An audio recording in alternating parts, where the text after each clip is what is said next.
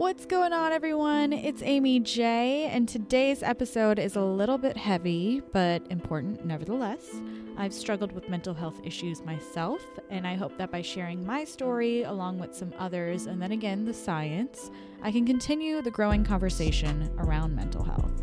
There's social stigmas that still need to be broken, there's struggling beings that still need a voice, and there's real people going through real life-changing issues that need to be acknowledged and treated with respect. Without further ado, let's dive right in.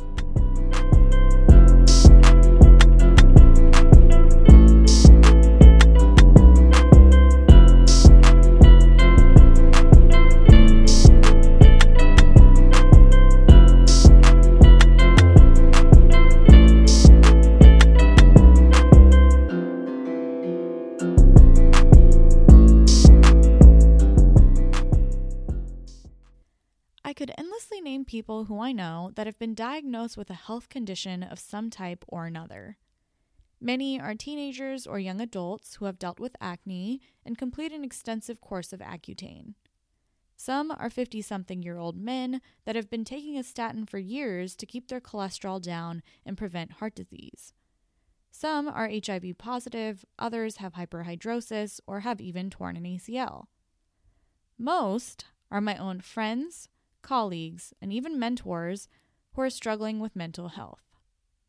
Yet, the idea of medication or therapy continues to be a foreign concept to a lot of people around us. Just like your skin or your heart, your brain is an organ. It needs to be cared for.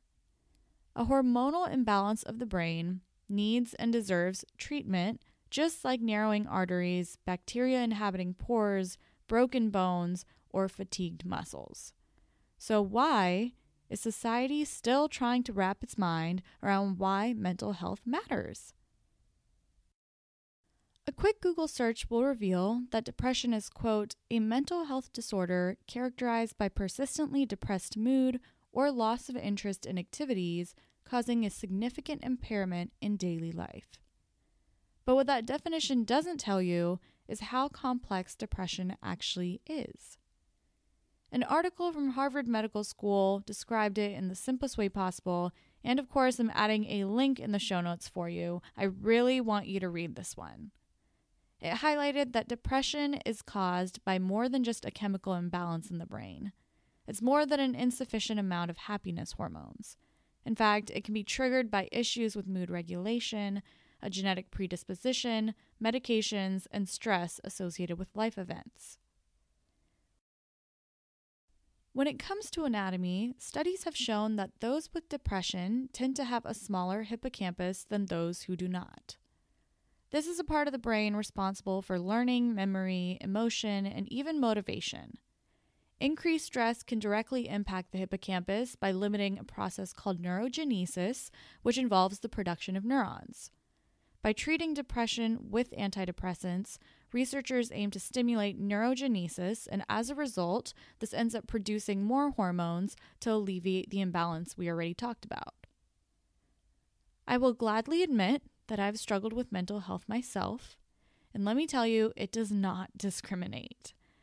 Everything in your life may seem to be absolutely perfect, but without motivation and happiness, everything can change before you know it. In the self-improvement world, we often hear about successful CEOs, celebrities, and people who seem to have it all. And yet somehow, many, in fact, a lot of them actually, are very unhappy. Just another reason to give others the benefit of the doubt because you never know what the person next to you might be going through. My friend Tim, a student at Georgia Tech, recently did an incredible job of conveying how one's experience with mental health can differ based on one's upbringing and background. He gave a TED Talk titled, Changing the Perspective of Mental Illness in Asian Culture and Society, and you already know I'm linking it below for you to watch later. I hope that many of you will have something to take away from the talk, and if you're going through anything similar to his story, perhaps you'll find a friendly match with what he has to say. Annette from @TheBurntOutBrain also included a recent post on Instagram, which I want to highlight really quick. She creates visuals that are guided by conversations on mental health, and just last week, she asked her followers what they would describe depression as to someone who's never experienced it before. The responses were pretty eye-opening, and I'm going to share a few of my favorites.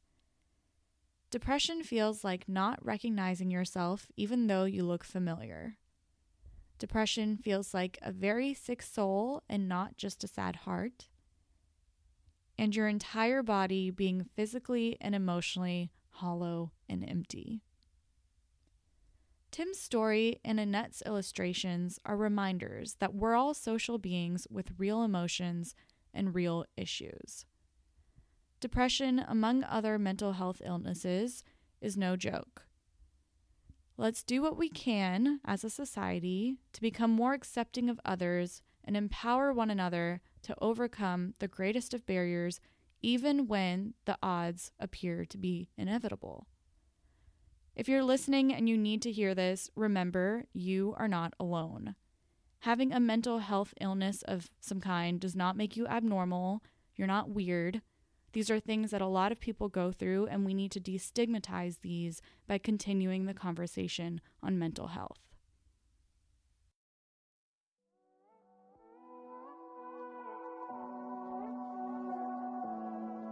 This week, I encourage you to give others the benefit of the doubt. After a bad interaction with anyone, it becomes so easy for us to blame the other party or to attack them personally. But like I said earlier in this episode, it's difficult for us to know that person's story without taking the time to get to know them and understand where they're coming from. I hope that you'll choose to exude a little more kindness this week and that you'll take the time to learn more about mental health through some of the resources that I mentioned. If you have a second, be sure to visit me on Instagram at Brain Meets Mind Podcast for some weekly inspo. Until next Monday, remember, you are loved, you are deserving, and you are so incredibly appreciated. I hope you have an incredible week, and I will see you in February.